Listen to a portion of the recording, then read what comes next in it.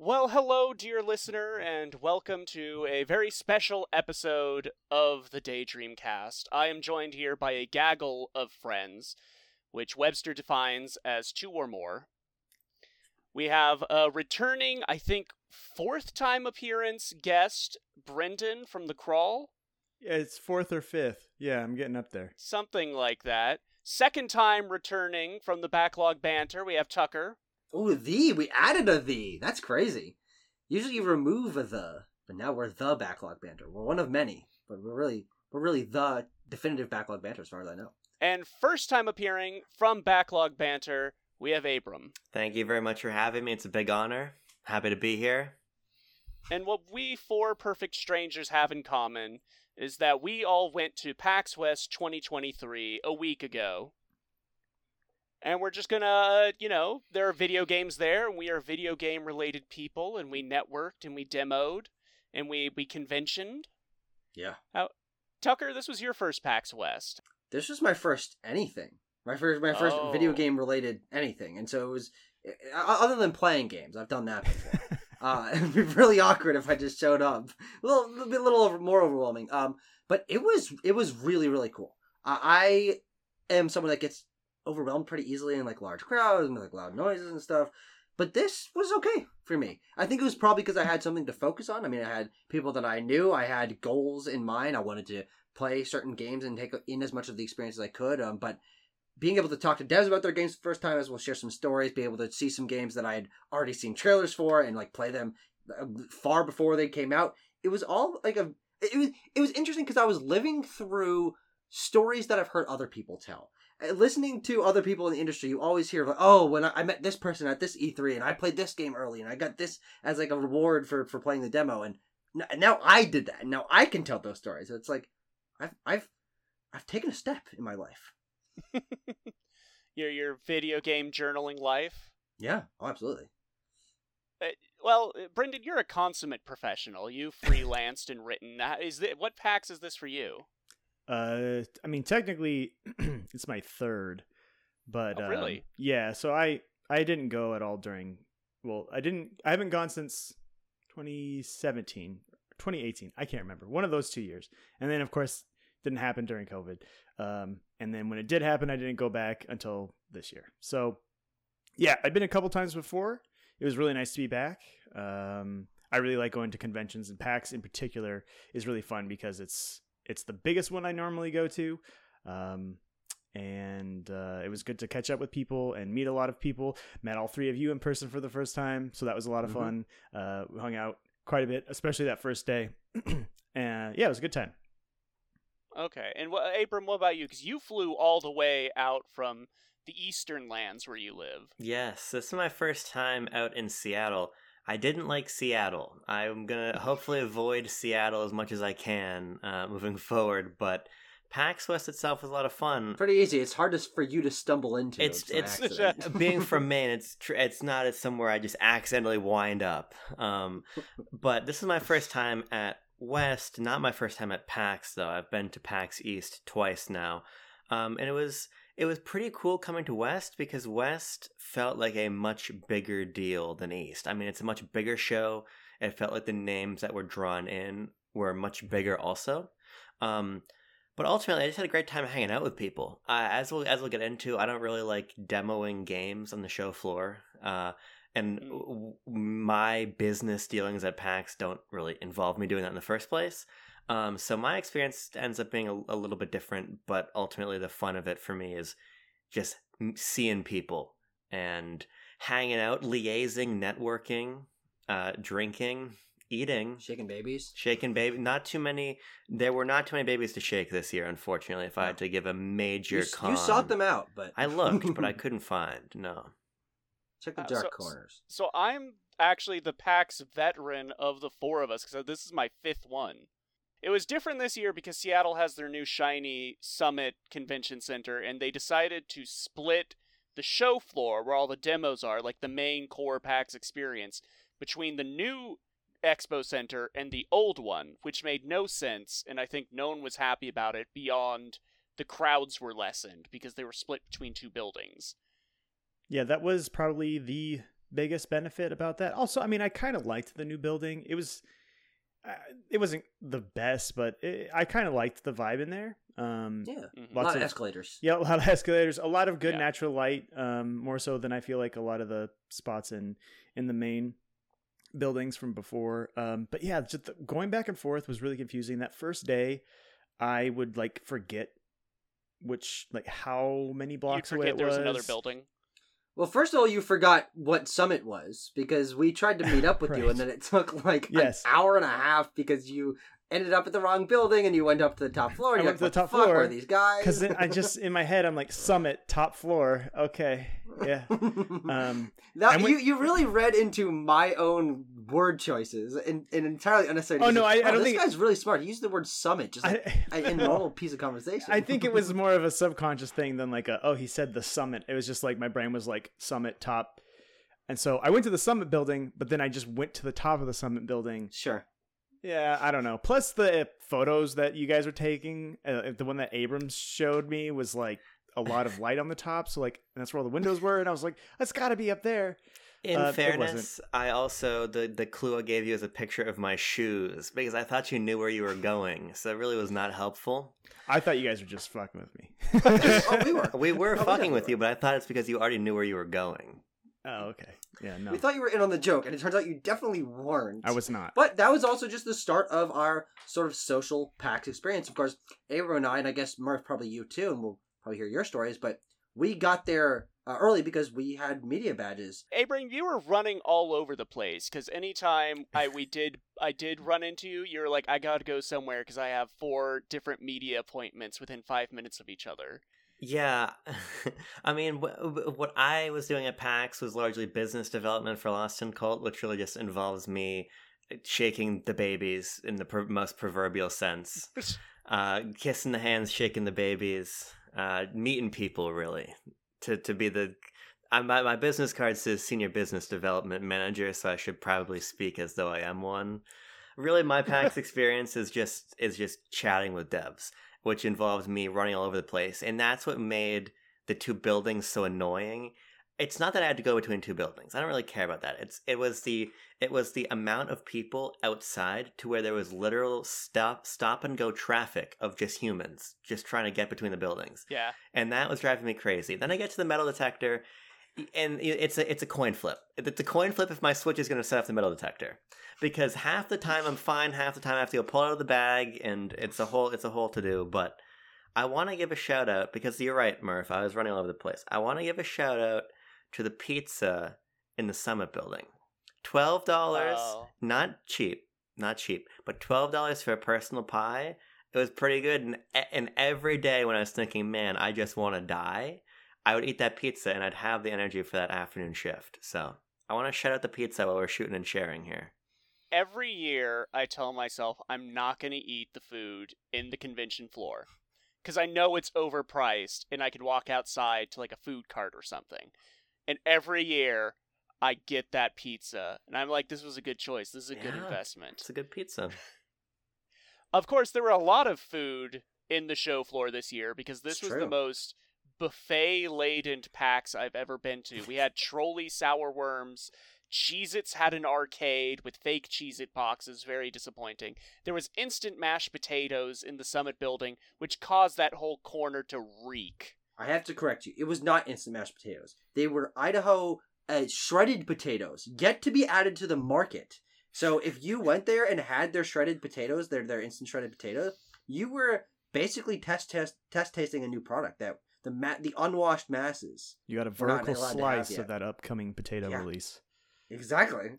What are those shredded potatoes going for? What's the resale value on that potato thing, Tucker? Could I have smuggled them out in like a trench coat and released them to like a competitor? Maybe. Yeah. Get the secret Idaho shredded potato formula. My guess is they dry the potato and cut it up. That is actually part of PAX that I find so interesting, because you have the community element, which is great. You have the business element, which is great, the demo floor and everything, but then there's this bizarre corporate pillar to PAX. The DoorDash kiosks. The Cheez-It Yeah. situation. I mean, I get it. I mean, this is not a cheap event to put on. You need the money wherever you can find it. The cheese money. Oh, You absolutely. need you need that craft money, I guess. I just find Nabisco, maybe? Nabisco, I think, sounds more right. It's just a bizarre element of PAX. I get it. It's you gotta we're gamers. You gotta fuel up. You gotta drink your Monster. There was fridges of Monster all over the place. Drink your Monster, Sure. eat your Cheez-Its, but I don't know. It feels like a strange use of floor space. I can say my first PAX was in like 2017, and it was way more like a mini E3 experience with a lot more bigger booths: Nintendo, Sony, Microsoft, and every booth was like the Baldur's Gate booth this year, where everything is like all set up like a theme park attraction, big statues for you to take pictures of. And then the post-COVID years, they can't get back those big developers, so it's much more indie based. And to supplement that, they have to bring in these not gaming developers. Sure. Did you guys sit in a love sack? No, Excuse Get a me? bit of love sack? no, but I walked past a lot of people sitting in them.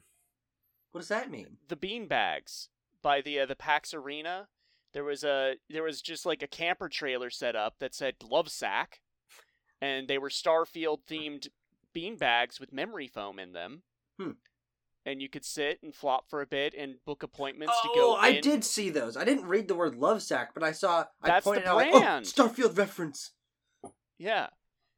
It's a Starfield love sack. It seems like a germ disaster. A public love sack? Yes. I mean, I know a few people who got COVID at this year's show. Sounds like the show was just a germ disaster in some cases. But it seems like we were all okay. I mean, I'm totally we were fine. I haven't fine. felt I didn't anything get sick. afterward. I masked up. I had my personal hand sanitizer. Yeah. I think a I lot of didn't it, do either. as with last year, I mean, I don't want to speculate, and I'm not calling anybody out. I think it had a lot to do with the parties, more so than the show itself. Oh, sure. Let me Yeah. here the PAX advice from Grandpa Murph here. If you see a PAX party that's at the Spin Ping Pong Bar, don't go there. That place is a hole. You have to wait in line 2 hours to get in. It's $35 entrance fee. And Did you then do this? 2 years I did it. One for the DMC 5 debut, where the developer came up and slapped my ass because he thought I was a girl from behind. And another does time, that make it better or worse? It's not good either way. Just take it as a compliment, and we'll move forward. Yeah. And all the God cocktails are crap and overpriced. And there's so little pizza about. You can't even play ping pong. Don't go to Spin. Okay. You know where you should have gone is, guys, what was the name of that place we went that What? night? Oh, the burger place. Abram, No, No. not the burger place. What's the name of that bar we ended up at? Oh, the bar. in the God, share. no Oh, you mean? Oh, you're It talking was like about some out on the Irish street. something. It was Oh no, something. it was the Irish. Blarney Stone. The Blarney Stone. the The Blarney Stone's Stone. great. Yeah, it wasn't great at 1:30 a.m. On what was that, Sunday night? Yeah, That with the was- guy just like babbling and people like fainting out front because they drank so much. It was crazy. We were like the only people there that were at all involved in PAX. There were probably 4 emergent gameplay moments around us at that bar that we just didn't. Yeah, there's a get lot involved in. There's a lot of ambient. There were a lot of subquests. interactables. Yes, Absolutely. we chose not to engage with any of them because I got carded twice within 2 minutes. you That's got pretty and like it was weird too because he carded you and then he looked at the other bartender and I don't know if you saw this. He went Just pointed at me and I was shook like, his head you and just I- carded him. I'm just like, all right, I'm not gonna. I'm not lying. I am old enough. Games? Maybe? Games, yeah. All right, so let's start from the top and work our way down. So, What does that mean? well, let's just start with what our game of the show was. Oh, I see. Now, I wrote a whole article for the twingeeks.com. I'll post a link in the description. So my opinions don't need to be known. But you three are unknown variables. So, Abram, let's start with you. What was your favorite game at PAX West 2023 in Seattle, USA? Foam Stars. My favorite game was not Foam Stars. We will talk about I Foam think I know Stars. what it is. Yeah, it's I think I obvious. know what it is. This is actually the beginning. You've opened up a whole segment for us, Murph, because my favorite game is thanks to my ability to play it is thanks to one of the 4 members here, as Brendan, who got us into Nintendo Live, so we could play Mario Wonder. There's all these amazing indies. You look I was correct, by the way. Yes, everywhere you look, there's this person who's poured their life and soul into this indie game, and they can't wait for me to see it and come give it a shot. No. And you would rather kill yourself than put your hands on that controller. I wanted to play Mario. Big budget, corporate, IP driven. And I got to play Mario. Is that why you were dressed as a toad? That was unrelated. No, that's his normal That was outfit. unrelated. Wait, you were dressed That's as a the toad? baby shaking outfit. No, that's not. That's Murph being silly. I wouldn't do that. Oh. I'd only dress as I'd only dress as Captain Falcon as I did today for the Nintendo Direct. That is true. But we saw that. Yes, we went into Nintendo Live. Your friend brought us right in, skipped the nightmarish lines, which I still would have waited in to play Mario yes. Wonder. Thank you, Justin. Thank you, Justin. Thank you, Brendan. Thank you, everyone. No thanks to Tucker. I just want to have that. I just want that on the record. Oh. We get in. It's a it's a cool event. A lot of photo ops. We didn't do most of them. We made a beeline for the Wonderland, which ended up being 2 minutes wait. Screw the AC Town. Ochi will come back to you. We gotta go turn into elephants real quick. That was the whole thing. And we did. And the three of us got to play together. And it was great. I mean, we made a video, Tucker and I made a video talking about our impressions. It's just so joyous. It's so creative. It's literally everything I was hoping that this sort of reinvention of Mario would be. It's like a sensory overload in the best way possible. I just feel like they had so many goddamn gameplay ideas that they're like, it doesn't matter how many on screen. Just put them in there. Get them in there. Show them to the player. So I found that really refreshing and great. But I've been talking a lot. So Tucker, is Mario Wonder your game of the show too? I feel like it might be. I mean, in terms of impact and like memorability, that will certainly be the one that sticks with you the most because it was. I mean, it's the craziest thing, and I think this is the thing that really like jumped out at me as I was realizing that Brendan was probably gonna be able to get us in, and that Mario Wonder was there, which we did not know as we planned PAX and as we arrived there. It had not been revealed yet. Is that we were some of the first people on the planet to play the new mainline Mario game that of which a new one has not happened in a decade.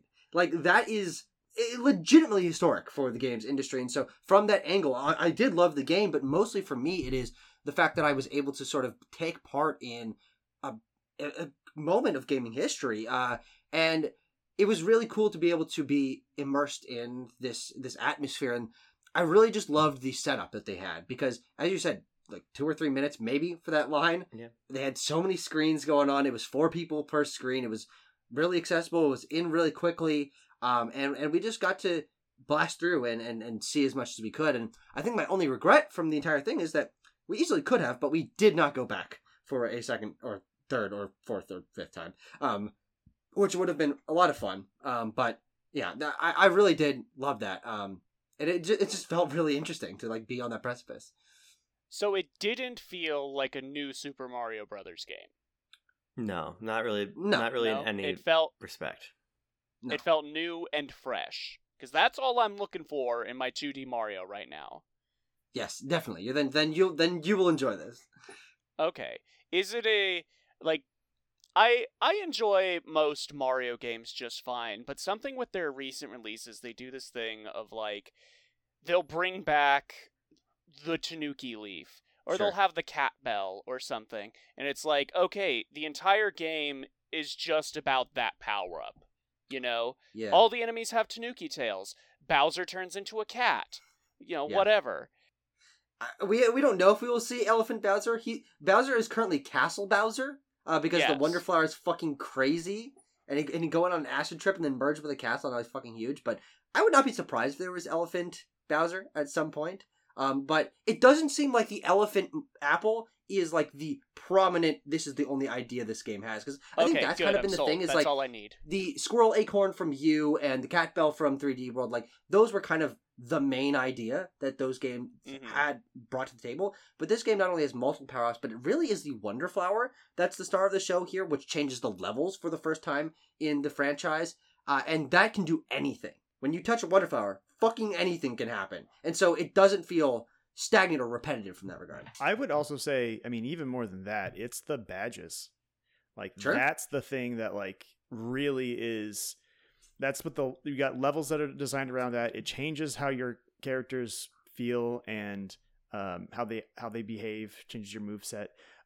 More so Sometimes than they're angry or sad or yeah, more so than the elephant. I think the thing that like really just stuck in my mind as like the big gameplay change was that and the fact that you don't bump into people.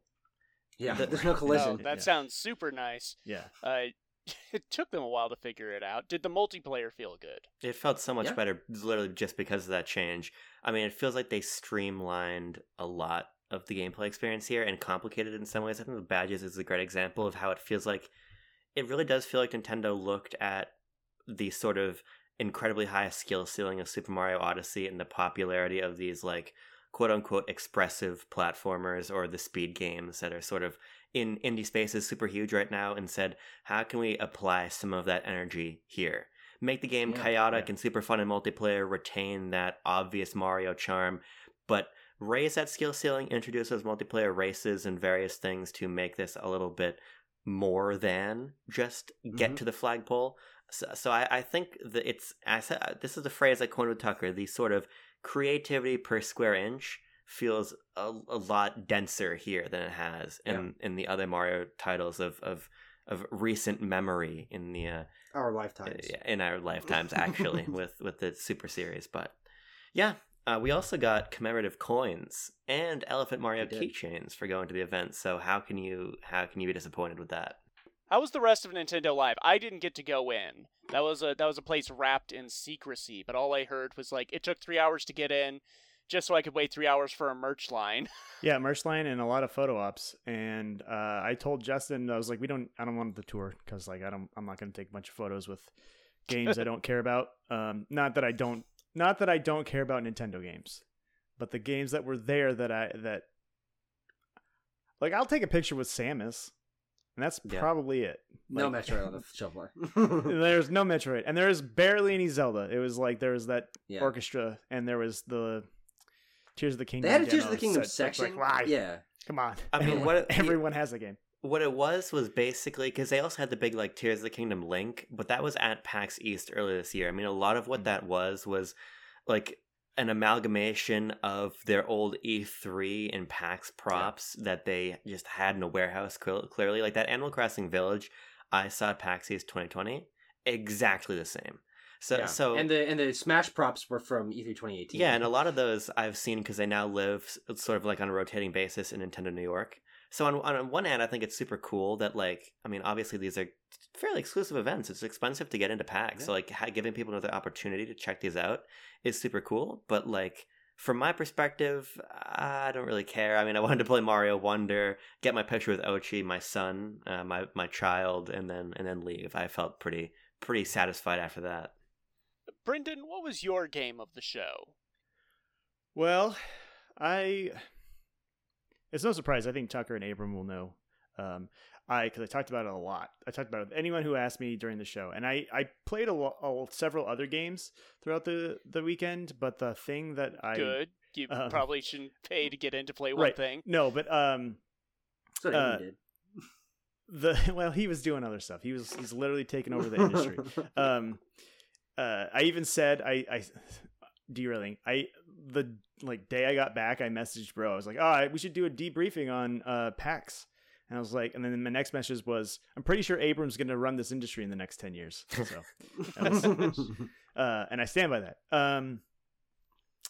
But my game of the show was RZ, which is the CDI inspired side-scrolling action platformer, light RPG elements.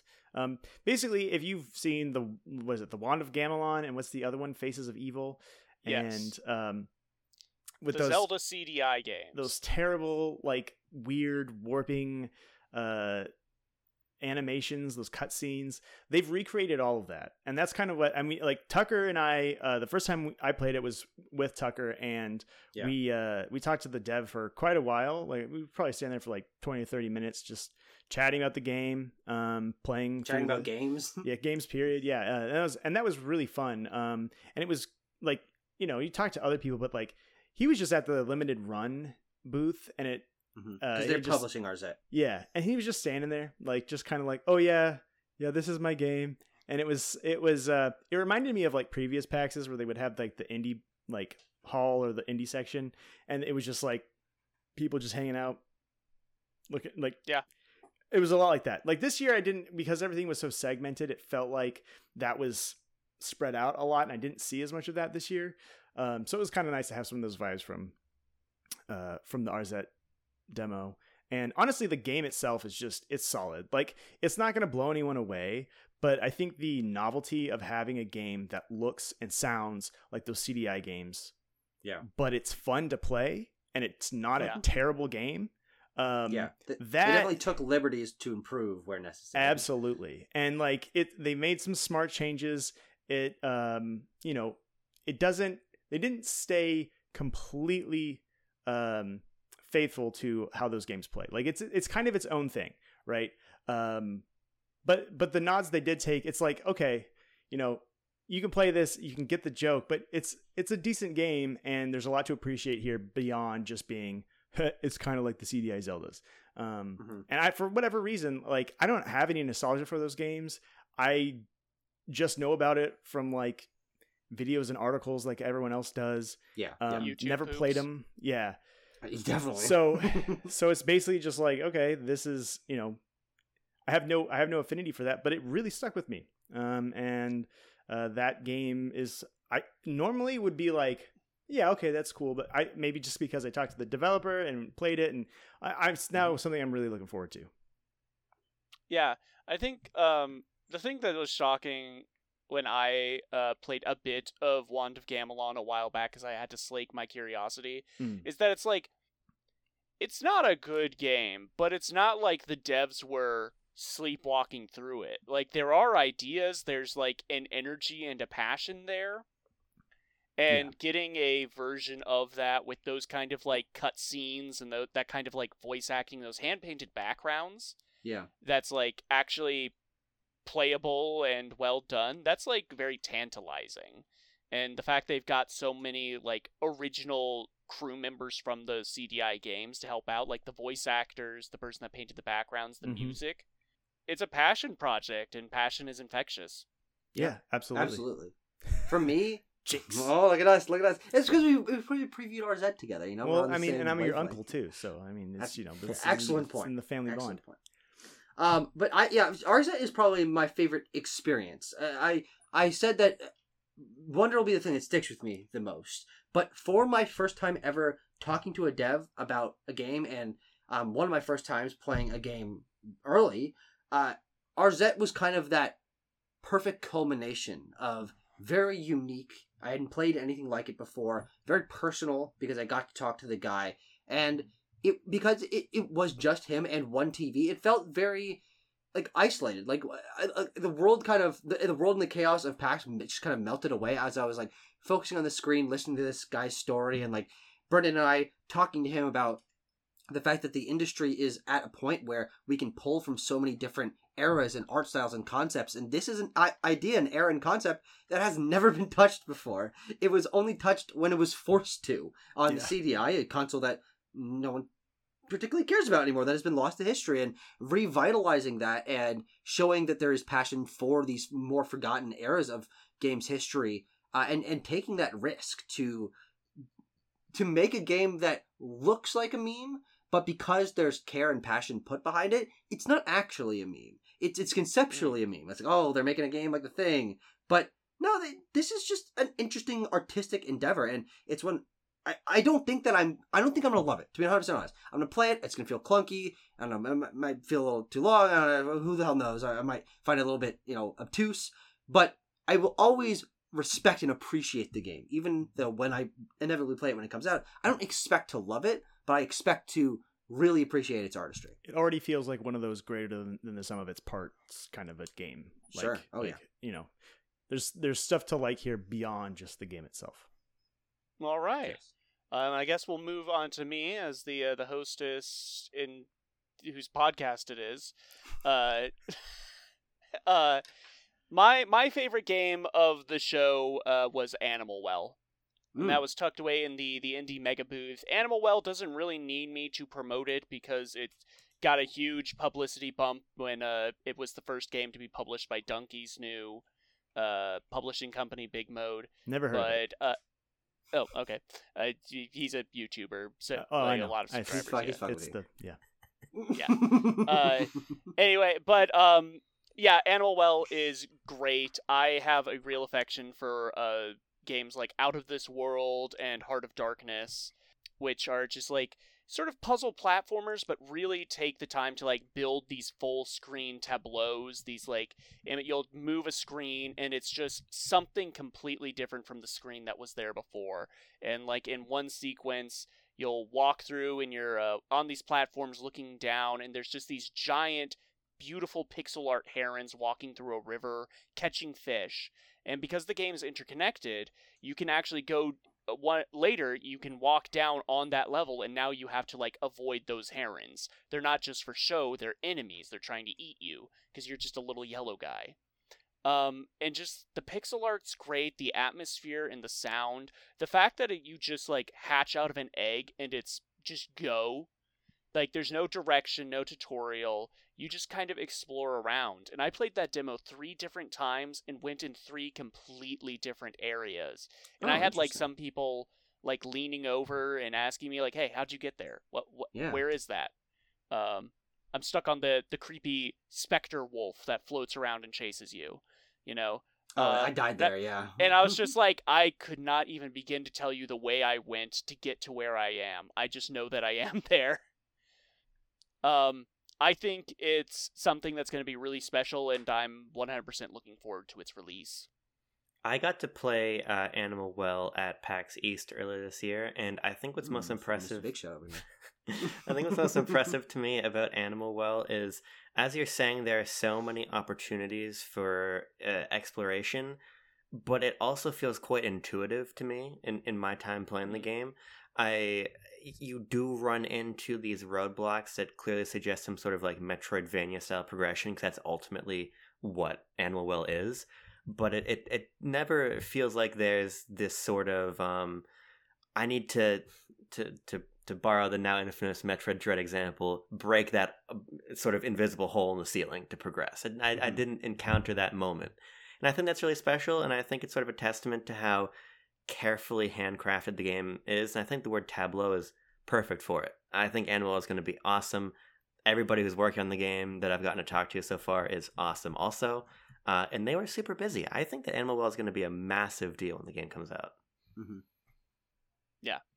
I think, yeah, that Metroidvania feeling, because there's not anything where it's like, you need a missile to break through this door, because this is the missile door. It's more like you'll enter a room and this little ghost will appear and chase you, and it's like, well, I can't do anything about that ghost. Let's go left, and to the left you find these little red firecracker flowers you can pick up, and that's a resource you can collect, and then you can throw that at the ghost and it will go away. And it's just you're more building knowledge rather than acquiring keys for doors. And that's just very satisfying to the exploration, and I hope they can keep it up for the entirety of the game and it's not too front-loaded. I'd hate for this to have the Green Hill Zone problem of it's fun at the start and then later down the line it gets really slow and boring. But it would have to get pretty bad to like slump after that opening bit of the demo I played. Yeah. And so now let's open it up a bit to just some other general games, maybe not necessarily good ones, but games we remember and stick out. Brendan's making a face. Brendan, do you have an opener for, especially when I said there are some that may not be good? Yeah. Okay. I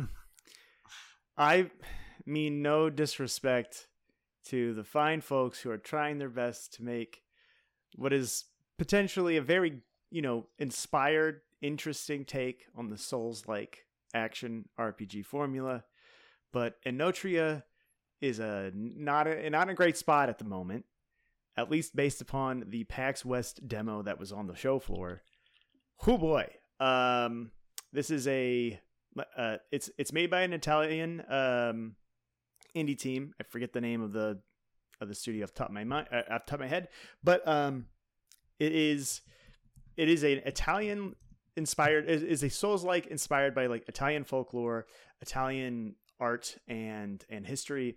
So there's a lot of very everyone's got like masks that are very ornate, and they're, if you think of like an Italian Renaissance era, but it's like Souls-like, so everything's kind of like dark and evil and but also colorful and pretty at the same time. It's all that stuff.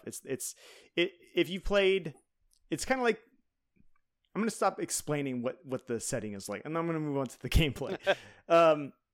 If you played Bloodborne, it's probably closest to that. Actually, it reminds me a lot of Mortal Shell in the way that you have like archetypical different loadouts that you can swap between, rather than having a specific build or a weapon that you're swapping between. You're swapping between a character that looks different, has different items, different weapons, different move sets, all that sort of thing.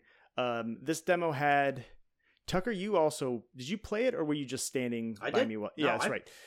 Yeah, I was standing right next to you playing the game at the same time. And was there 3 characters? Am I remembering that correctly? So your character has a set of masks that you swap between, right, and the masks are associated with a different weapon archetype. So there was probably a spear, a heavy weapon, and a sword. It was kind of just swapping between those. But I don't remember how many there were, because, and I think this is just goes back to like my Souls lineage experience. I like to really hone in on one weapon and like get used to its attack range and stuff. And so I've never been forced to experiment with swapping as freely as this allows, which I think is actually a really interesting concept. It's a lot more about that experimentation than the Souls games that I've played have been, because there's like, they're locked behind, you have to find the weapon, or you have to buy it, or you have to fucking tell a guy to go down a hole in order to get it, whatever. Right. But though I think it feels distinct because of that change in gameplay structure, it being a lot easier to experiment with multiple weapon sets. And I do think that the idea of setting Souls-type gameplay in a more bright and cheery and frankly kind of inviting environment. The area that we went through actually started off in a sunflower field and like sunset. You walk out of a cave and you're like going down this hillside, pretty interesting opening area for this game to like introduce you to this. And then you're on a beach side and there's like colorful flags waving. You cross this bridge into this really ornate Italian village. That is really cool conceptually, but I think that it's the execution that comes from it being a smaller team that doesn't have the polished experience and doesn't have the breadth of people that can be really meticulous about things, because it felt a little bit choppy. I was clipping through some things. The hit detection was pretty wonky. The hit detection was by far the biggest problem with the game, just to illustrate, and it was the thing that I was struggling with the most, is even in like the 10 to 15 minutes that we played the demo, I never got a good feel for what not just mine, but like what the enemy pacing of like hit like movesets were. So not only that, if an enemy did have a move set, like a move where it does damage, the moment that animation began, if you were anywhere near that enemy, it would do damage to you. So it was like, this enemy could like move slightly, and all of a sudden its hurt box is activated, and it's doing full damage to you, even though it's like it's not hitting you at the apex of its swing and doing a bunch of damage. It's just like moving its sword. Oh, it hit you, you took damage, and you died, or you got knocked out of your animation priority, whatever it was. And it was really frustrating, and it was really weird. And of course, you're on the show floor, so it's always difficult to like really sink into a demo when you're on the show floor. But this was just an extra layer of jank that really hurt it for me in my demo. And the thing is like what Tucker was saying, it does have this dark fantasy thing, but like the settings, if you played Dark Souls 2, everything is Majula. Or like, if you've played Ashen, everything is the last like city of Ashen, where everything is bright and vibrant and colorful. With this, there's definitely something dark and sinister going on here too. But something dark and sinister going on in a Souls-like. Yeah, I mean, it's a big new step. We've never seen it before. I was disappointed because it seemed like it could be something pretty cool. I had not seen any real trailer. I think maybe it had been in like a a direct or something, or like an indie showcase before. But I there's still time. The hitboxes could be fixed. The jank and the weird animations could be polished up, and this could end up being something like some of those other Bloodborne-like games that have come out recently, Lies of P or whatnot. Maybe it could all take us by surprise. As it stands right now, I'm not expecting much from it. It's interesting just sort of from the outsider's perspective, since I don't really play Souls games. The idea of saying, hey, I want to make a quote-unquote Souls-like when sort of the masters of that field are still at the apex of their game feels inherently hard to me. Like, it's not like FromSoft has stepped away from this space. It needs to be filled. Yeah. I think this is something, this is a broader topic that maybe we could talk about another time, but I think with any successful new take or reinvention of, because really what Dark Souls really is it's just Wizardry or Kingsfield repackaged in a different way, right? And so it brings back that old school, really difficult, high tension gameplay and combat focused RPG experience, and a lot of people really resonated with that, and they want to give other people or recreate that sense of stuff in their own game. And they think that the only way to do that is we got to have the same combat, or we got to have the same, art styles or whatever. Exactly. Same level structure. Where like the reason you feel that way is because of the core philosophy underlying those mechanics. And a lot of times people are missing that you need to get that right first and then build your mechanics to fit your game.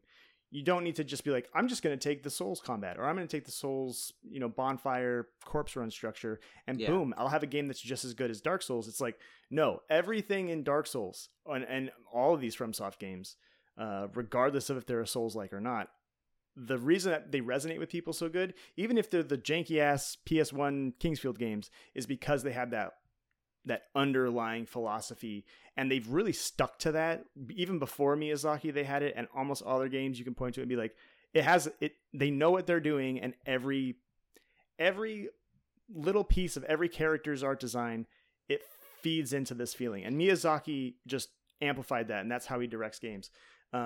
So it's hard. And honestly, like kind of to Abram's point, I think Mortal Shell and Ashen, two of the games that I brought up, are some of the only Souls-like games that I think do a good job of being Souls-likes, because they have, especially Ashen, has that, we're going to do this, and then we're going to use these elements, but they're not trying to be Dark Souls. Or a lot of these games are trying to be Dark Souls, but, it's set in an Italian countryside, or Dark Souls, but we're a cyberpunk, futuristic thing like The Surge. So anyway, that is something that I think about a lot. And I think a lot of games like Tears of the Kingdom, everyone all of a sudden was like, oh, I got to have oversaturated green grass, blue skies, piano music, open world, and everything is I'm going to have a success like Breath of the Wild. And it's like, nah, dude, Breath of the Wild's was a success because of the stuff underlying those systems. So, yeah, there were a lot of like blank likes or spiritual successors at PAX this year. Did any of you play Big Boy Boxing? No. Yeah, I was familiar with it. Yeah, but this is the one that's kind of like Rock'em Sock'em Robots. I mean, it's like Punch-Out. It's like exactly like Punch-Out. And Nintendo's not making any new Punch-Outs. I thought we would get one on the Switch by now, but I don't think we are. Nope. We'll get Punch-Out 99 in 2 years. We're talking about ARMS is a Punch-Out like. Shut your whore dungeon-crawling mouth. Jesus! Big Boy Boxing also kind of has that CDI-style animation. A different developer from CDI Games who made some mini golfing games, but very much of that style with this really fluid sort of 2D, looks hand drawn, but it's still pixel art, and it is just Punch-Out. You have the hits. You're looking for openings to unleash combos. The enemy will taunt you and flash yellow, and that's your cue to hit them to get a star for a power up move.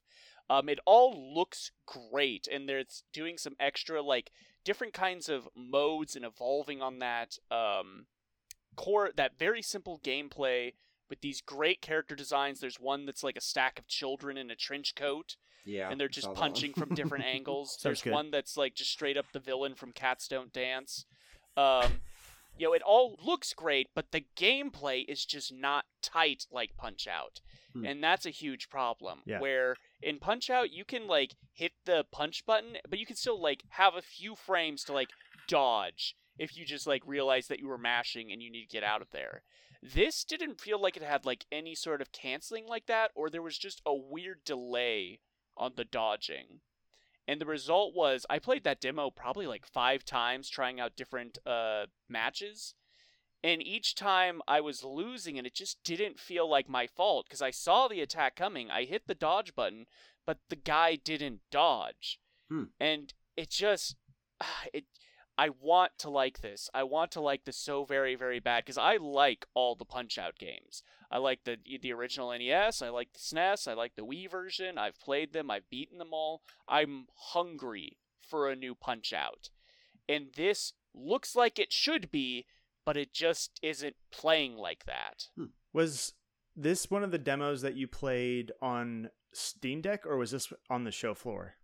This was on the show floor. This was in front of the Indie Mega booth, right next to Anton Blast, which is a Wario Land-like. But yeah, it also has a demo currently available on Steam. And, like, people I was chatting with on Discord were like, oh, I don't think it's that bad. I think you're just bad at the game, Murph. And I was like, download the demo and tell me I am wrong. And then they would come back to me and like, yeah, you're not wrong. Okay. This has a weird, funky input delay. And it's something like, I want to, like, grab the dev and shake them and be like, you need to fix this. You need to fix this right now, or I'm going to be a sad Murph. Yeah, that's really... That's unfortunate, because, like you're saying, there's not a lot of... There's, like, no Punch-Out likes. I can't even think of any... I'm sure there are, but I can't think of any off the top of my head. And... you'd think that it would be kind of a layup to be like, hey, we're making Punch-Out. But, that sucks. Yeah. Hopefully it comes together. Hopefully. You guys wanted to talk about Foam Stars for some reason? Yeah, man, game of the show. A joke. No, because that was the last thing that we demoed. Mostly because it was such a joke to me. Because Foam Stars, new Square Enix IP, very obviously ripping on Splatoon, revealed at the PlayStation Showcase earlier this summer. Yeah, it was the Splatoon-like of the show. Yes. In the vein of Ninjala and Crayola Scoot, a long lineage of great games. But Foam Stars, Abram and I got a chance to play it. They had this setup that was 4v4, and they had 4 screens on one side, 4 screens on the other side, and it was just a full 8-player match. And it's interesting that people are taking inspiration from something like Splatoon that in and of itself is intended to reinvent an already very popular genre. It's very contemporary. Oh, absolutely. And Foam Stars feels like that as well, but it falls more into the sort of Destruction All-Stars camp of these are characters that are designed to fit archetypes, and you're gonna like them, and they're poppy and colorful, without having the base level of this is interesting before all of that. And what Foam Stars does that I think was its biggest strength and its biggest weakness is have this foam identity of Splatoon, but what if the ink stacked? And that's actually not a bad idea at face value. But what it really comes down to is you foam up your opponents, and then you have a surfboard that you can ride around on, and you have to surf into them to like send them flying, and then they die. Or you can surf into your opponents to save them from being rolled off. And that's a pretty cool concept, but what it comes down to is the stacking of the foam is cool in concept, but in execution doesn't fucking matter. Because you can surf on any foam. I guess you're like slower in your opponent's foam, much like Splatoon. Yeah. But the walls don't really do anything. Like, you're not like building forts and like strategizing around what levels of foam are like stacked up.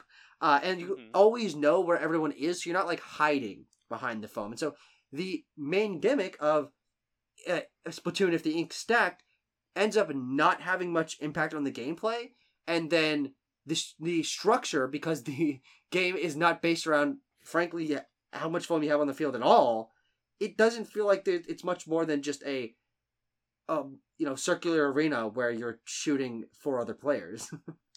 Yeah, I didn't play Foam Stars, but I did like stand and watch people play it for like a couple matches, and it looked like something where every match was playing out roughly the same. Like I was trying to look and see, like, did this map look wildly different with the foam than the last match I saw? And the answer was no, and that could be because, this is a show floor demo. It's not like there's a meta, but I can't really picture a meta developing for this game. Like, are people going to be like, oh, we need people building walls and towers so we can snipe from our foam towers? It just doesn't feel like that. It doesn't feel like anything. It just feels like all flash, no substance. Yeah. I found Foam Stars to be completely illegible. And I think that's one of my biggest issues with the game. I think that Splatoon has a couple things going for it on a fundamental level. The first is that there's a great sense of visual clarity to the game, and the second is that the ink mechanic, and it goes actually to what Brendan was saying earlier about Souls-likes and this idea of going a layer deeper. What the ink mechanic in Splatoon does is it ties movement, combat, and objective play together very, very, very intimately. And I don't think that Foam Stars quite grasps that idea fully, because it ultimately feels like, as Tucker is saying, the foam just kind of exists. The game is ostensibly a hero shooter, really, and you just can kind of put stuff around the arena. And I think that's a missed opportunity, because I don't think it quite captures what Splatoon did, which is sort of reinterpreting what shooting means, ostensibly. When you're playing Halo and you miss, you missed. That's it. You aim better. Splatoon is kind of almost like about aiming differently. But Foam Stars, at least in this sort of TDM environment we were playing in, is really just about run up on the guy, blast the shit out of him, surfboard through, and you're good. And use sort of your cooldowns as and when you can. I think that it's very hard to follow the action. It's also hard to know because I'm playing on a show floor, so like I swept the team we were playing, which is not to say that I'm like a god at Foam Stars. I think it's just that I've played shooters. We hear that. We understand what you're saying. Well, I mean, your shirt does say God of Foam Stars. Right. I do have an aptitude for foam-based activities, but yeah, I just don't. Great at bow baths. God damn. I just don't see. He shakes babies and he makes foam. I don't see the depths of Foam Stars. I think that's ultimately the long and the short of it for me. So it sounds like that Foam Stars is not the game that's going to take Square Enix out of its hole that it dug by making various Day Life and all these other amazing $50, $40 games. I think that if the investors knew about various Day Life, they wouldn't be so hard on the stock. I mean, think that it's not visible and Harvestella also. I have a friend who's played about 70 hours of Harvestella, and they love it. It's not bad. It's not bad. But that wasn't at PAX. It was not at PAX. Yeah, stop talking about these other fucking... Splatoon wasn't at PAX. Dark Souls wasn't at PAX. Shut the fuck up. Can we do some... You know what was at PAX? Yeah. Oh, go ahead, Abel. Well, I was just going to say, I think we should do some positive Rex, because we've all talked about games we haven't liked now. I have like two... Yeah, I have two more games that I really would like to shout out otherwise, and they're both because I liked them. It's not Altered Alma, which you have the floor. Was kind of fun, but ultimately, Anyway, no. So the first one is the Thaumaturge. This game. Oh, did you play? I didn't quite like that. Yes, I went. Oh, you didn't. No. Okay. I mean, I didn't love it. I am very interested in seeing how it all shapes up. I would agree. It's intriguing. What's this sort of 30-second pitch? Why don't you give the listener a little context? This is okay. So it is a CRPG. It blends CRPG elements of stuff like Baldur's Gate with traditional console or Japanese style RPGs, especially Persona. And so basically, what this is set during, it's in Warsaw in 1900s, early 1900s.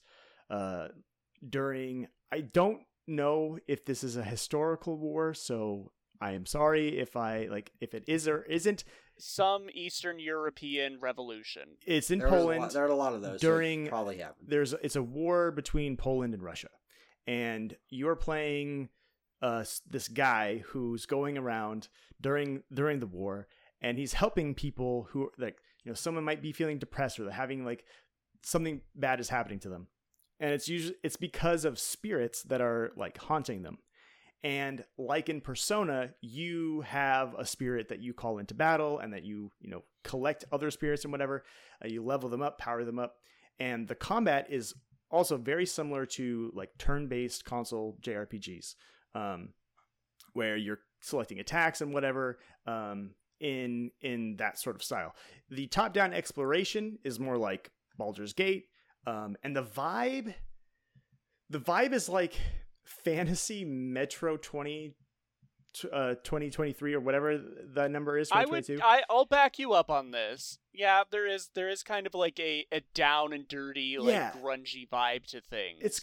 It's grimy, and then maybe a little bit of The Witcher in there as well. And I'm not saying that just because these are also made by, like, Polish and Russian developers. Like, there's just this vibe to it.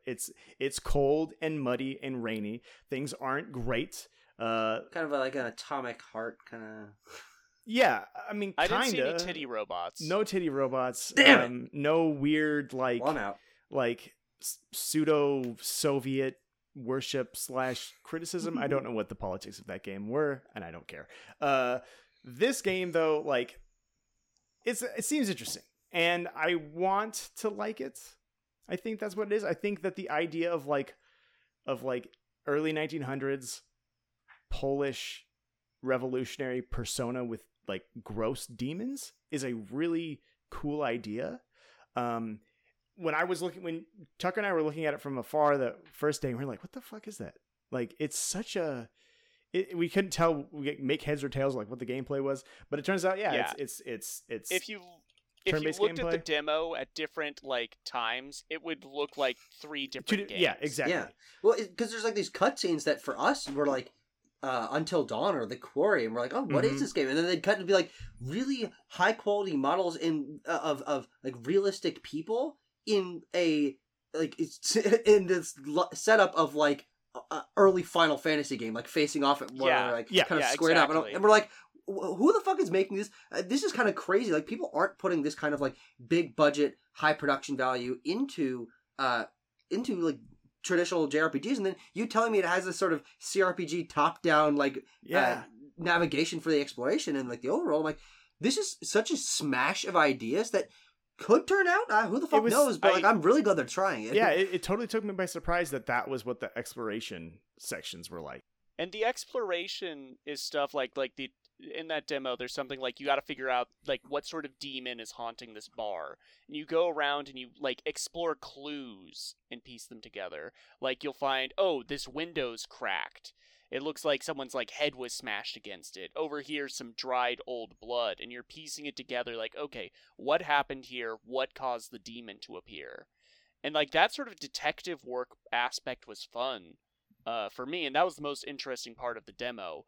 I think just overall, I found the cutscenes to be really stiff and the voice acting not that great. Yes, I wanted to avoid using the word Eurojank, but this game does feel like it's in the lineage of stuff like the original Witcher or Gothic, that series, which admittedly I like weird, janky, 7 out of 10 things like that. I find them very charming, and I think there's a lot of gold to mine in those weird, rough-edged games. At first glance, this doesn't look like that. That's what that is. So it was a little bit disappointing and jarring, but I think, like, if the combat could stick the landing, if it remains as, and if the detective stuff remains as interesting, and if they expand upon it, I do think this game could pull through and be like it could be like the Vampire of next year. Do you guys remember Vampire? Or Greedfall, that sort of thing. I feel like it could occupy that sort of what is that studio, like Spiders or something? I think they're Spiders, straight and then up called yeah, Technomancer, Firefall, or whatever. right. Bound by Flame. That's it. It definitely had that sort of energy. Exactly. And I think that, if that's the game, if that's how the game shapes up, like I thought Vampire was fine, and I didn't really play Greedfall. I had a couple friends who were really into it. But this one, just the conceit alone, once I learned what this game was, I was vastly more interested in it. And so I do hope it comes together. I think people got to keep an eye on 11-Bit Studios. That's who's doing that game. Yeah. They are doing The Invincible, which looks great. Oh. Yes, can I talk about The Invincible? Go for it. Yeah, I just think they're a great team, 11-Bit. That was one of the first demos I played there. I really liked the atmosphere in The Invincible. That's based on a 60s Polish science fiction novel, basically about a science team that lands on this alien planet, and they all go missing, and the one person with contact to the ship opening overhead has to go find out what happened to them.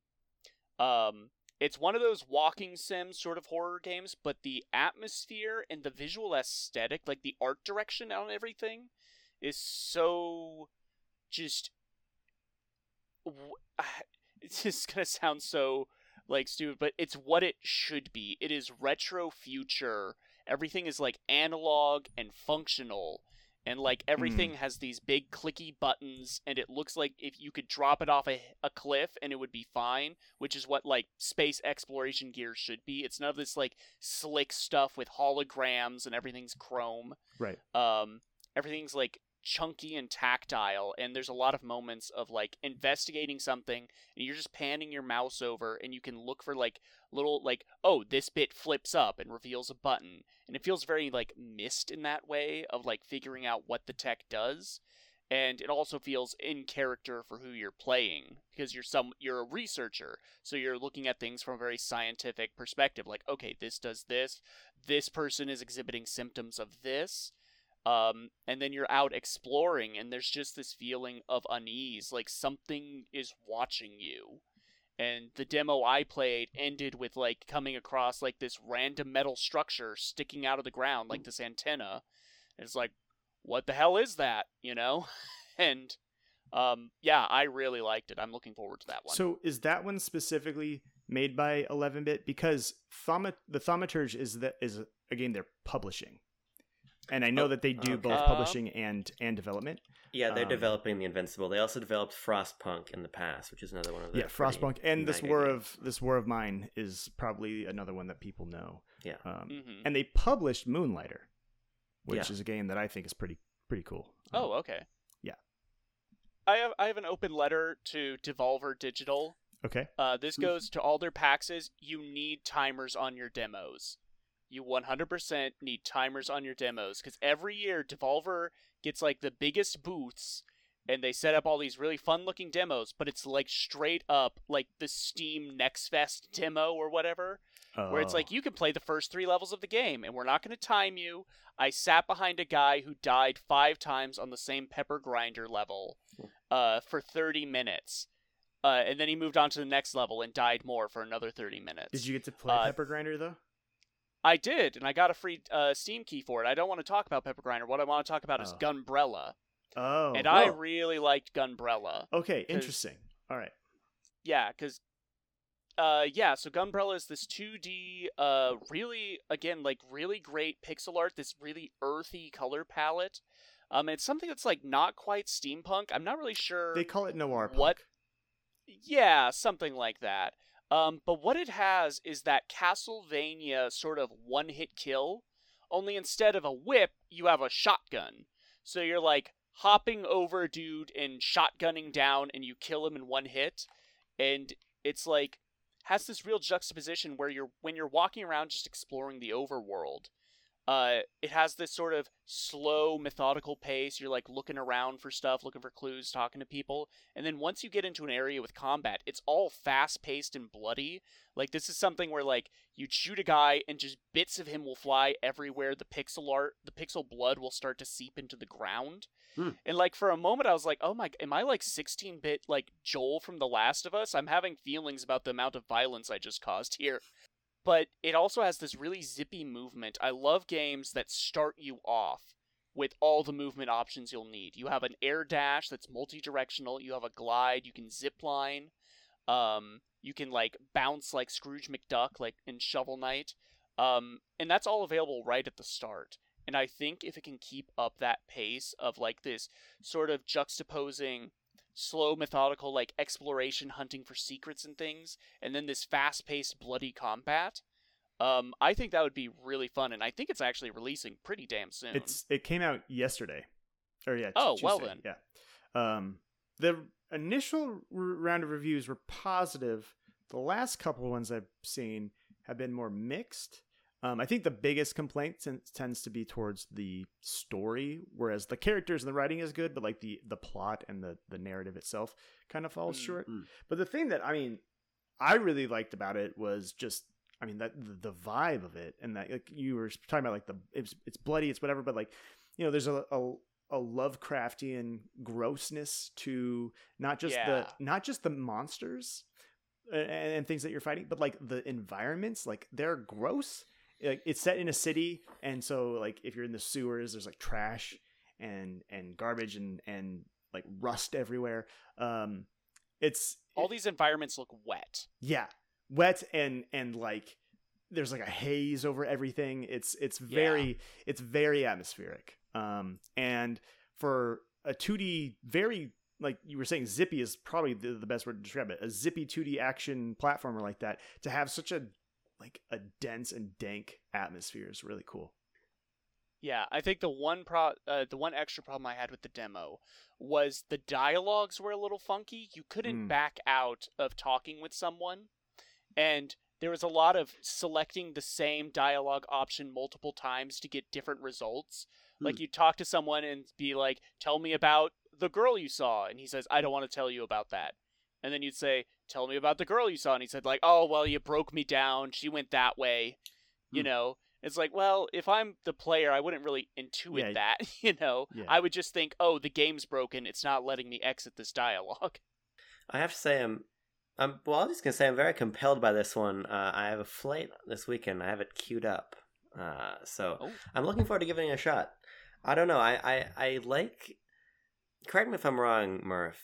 We're not doing much Metroidvania and Gunbrella, right? This is a pretty straightforward run and gun platformer situation, or no? The bit I played, which is the opening section of the game, it didn't look like there was anything for unlocking abilities. There's definitely an inventory system. Okay. There's for like picking up like different healables, and like you can pick up a grenade and shoot that out of your umbrella. But I didn't see much in the way of like power-ups. But there was talk of like a smith or someone who could upgrade the umbrella. Yeah. And there's the different ammunitions and things that you can find that do different damage or whatever. Okay. It's there is exploration. I don't know how contiguous it all is. I don't know how it interconnects. I don't know if you're unlocking gates or if you're getting new power-ups per se. But there does seem to be an element of persistent, progression and maybe some backtracking.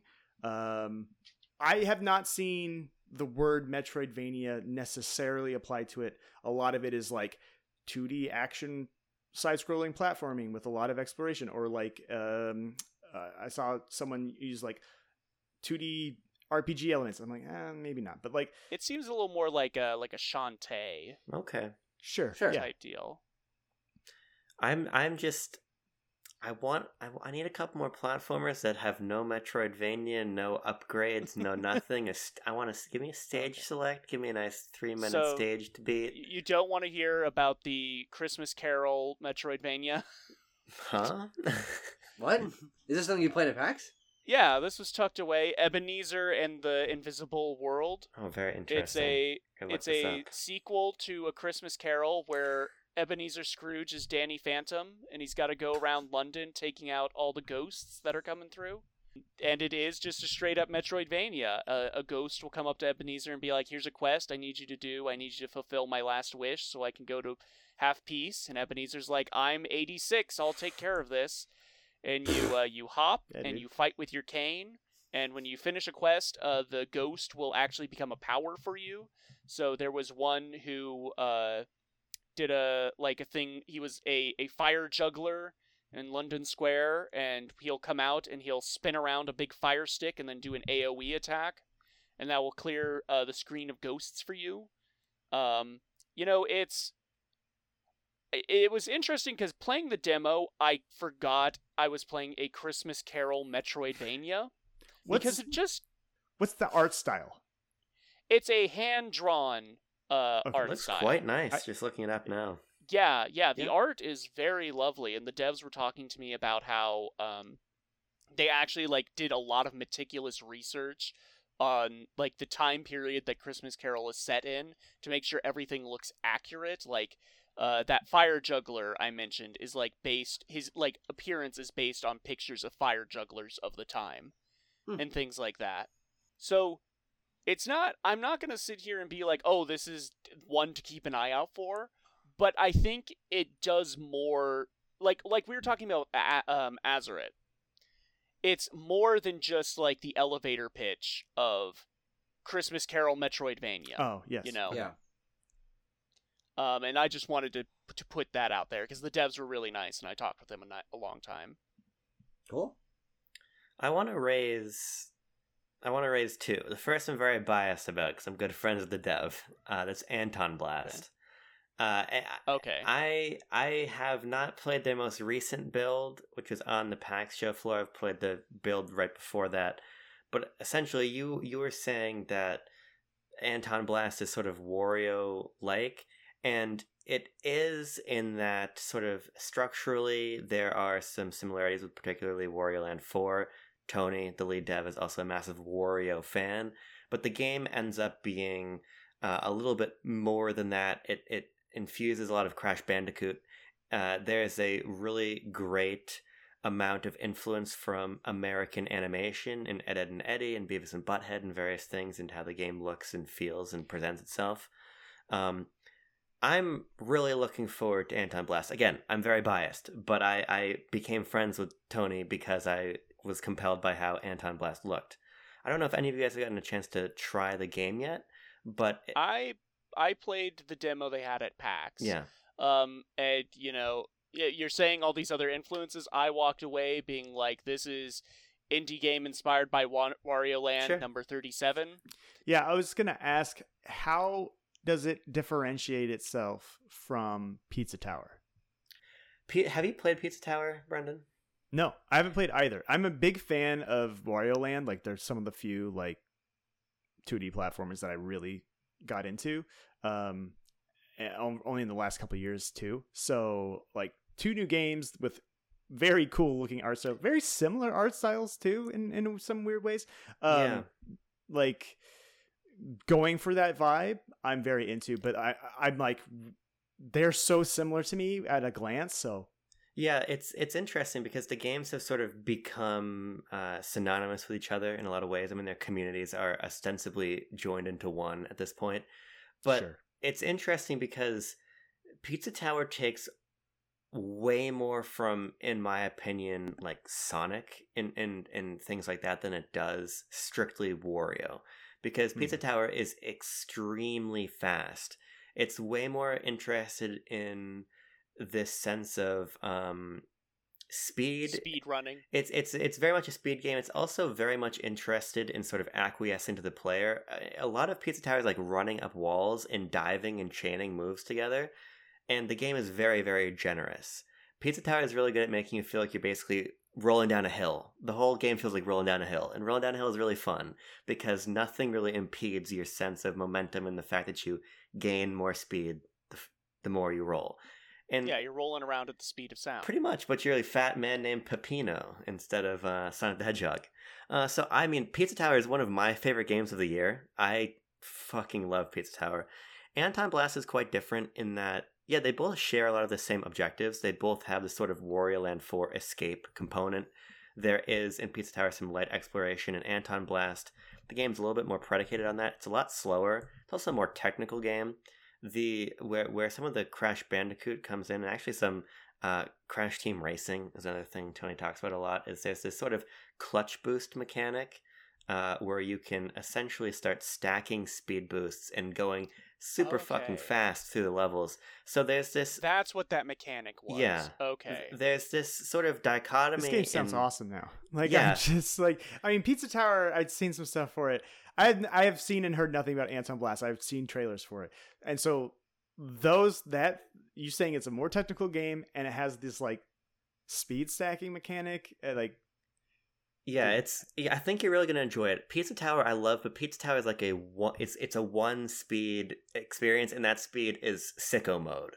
Anton Blast, you can sort of on a more casual quote unquote level, it's a sort of a slower paced, more explorative 2D platformer. But then there's this very, very high skill ceiling where you can start to play it much more like a speed game and get quite technical in your movement. So I think the games are a lot more different than sort of the internet perception of them is. Interesting. Yeah. That makes a lot of sense too, because like I was so confused how these two games were able to coexist in a way that I've seen no one be like why is it they like one is like it sounds like they're way more distinct than I realized they were. Also way more like differentiated from even the Wario Land stuff, even though there's very obvious inspirations.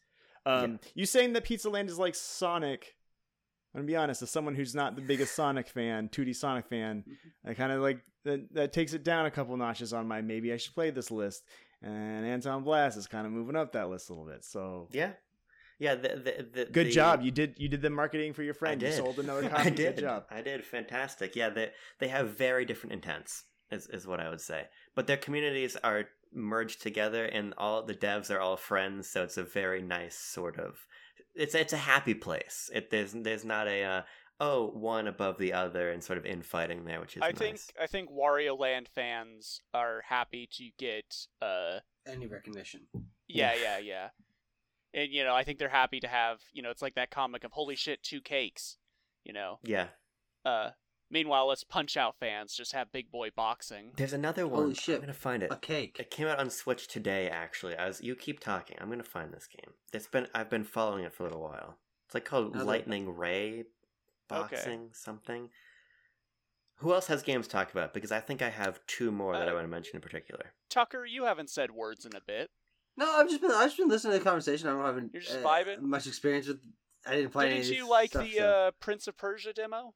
Yeah, so that was actually where we actually started because we got in an hour early because of our media badges, and we wandered around a bit, and then we're like, Prince of Persia and the Lost Crown is here, and no one's at it, so let's go try that because that's going to be hard to get to later. Mm-hmm. And we got to sit there and play the demo until our time ran out, and it is really interesting to see a modern Metroidvania taking really, really, really direct inspiration from the games that started it all and then reinvented themselves by taking inspiration from other places, which is Mercury Steam's Metroid games, Samus Returns and Dread, which are both great and well received, and now Ubisoft is taking the Prince of Persia franchise as a reboot and taking very clear inspiration from Dread and Samus Returns, and it's really, really cool. I think it's a game that didn't demo too well for me because there was no instruction.